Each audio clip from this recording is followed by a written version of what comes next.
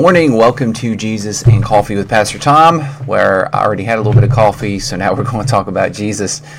We are in Proverbs 25, verse 19 and 20, so let's go ahead and look at that passage of Scripture. Again, Solomon gives us some wisdom today with some practical application and some real-world analogies. So verse 19 says, "Trusting in a treacherous man in time of trouble is like a bad tooth or a foot that slips." In other words, they're not someone who you can rely on, right?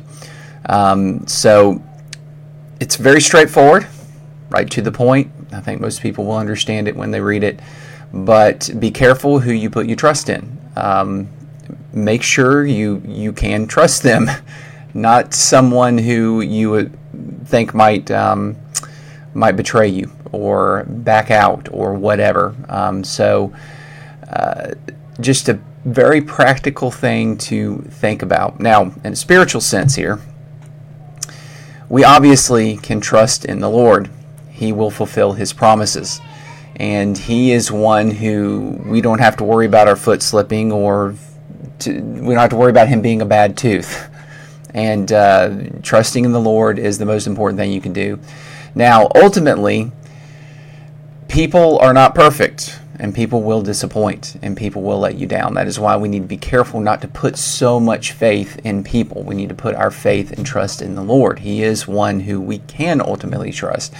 Even if someone is a trustworthy person and they make promises, that's not 100% guarantee that they can fulfill those promises, right? Something can hinder them from doing it, even though they wanted to do it.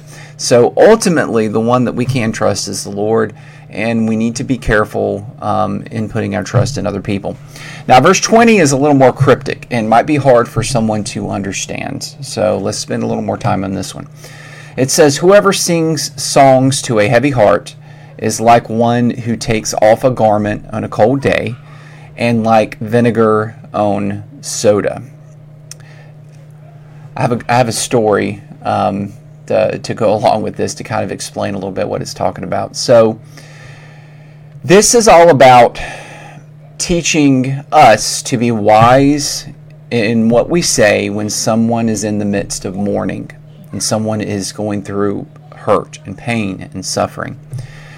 Sometimes people who are not very diplomatic in their approach can try to console someone who is going through a painful situation, and they end up saying something that actually just makes things worse. Maybe you've done that yourself. Maybe you've been the one receiving that information, and someone's trying to console you, but they only end up saying foolish things.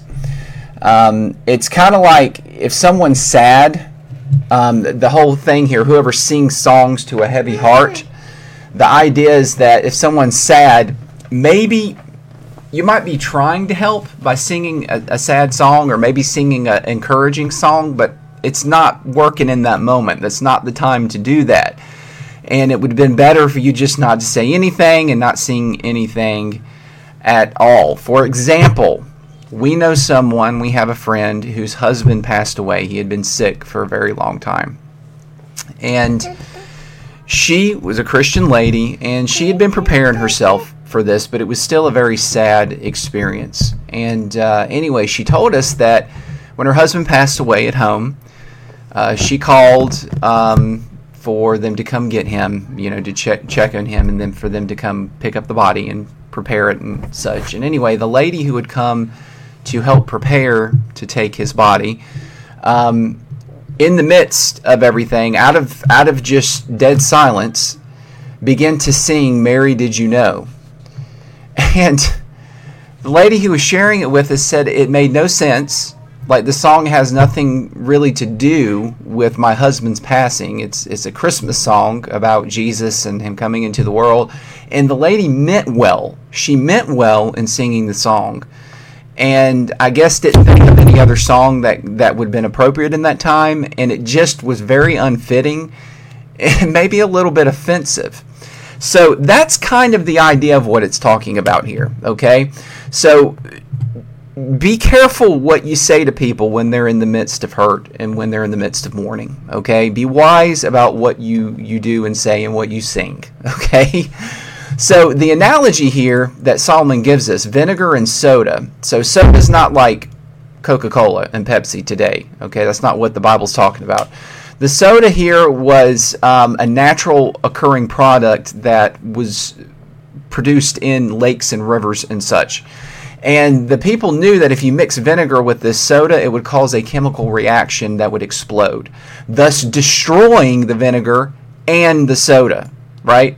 So sometimes, vinegar on its own is a good thing. Soda on its own is a good thing. But if you mix them together, they can produce a very negative reaction. So that's the idea.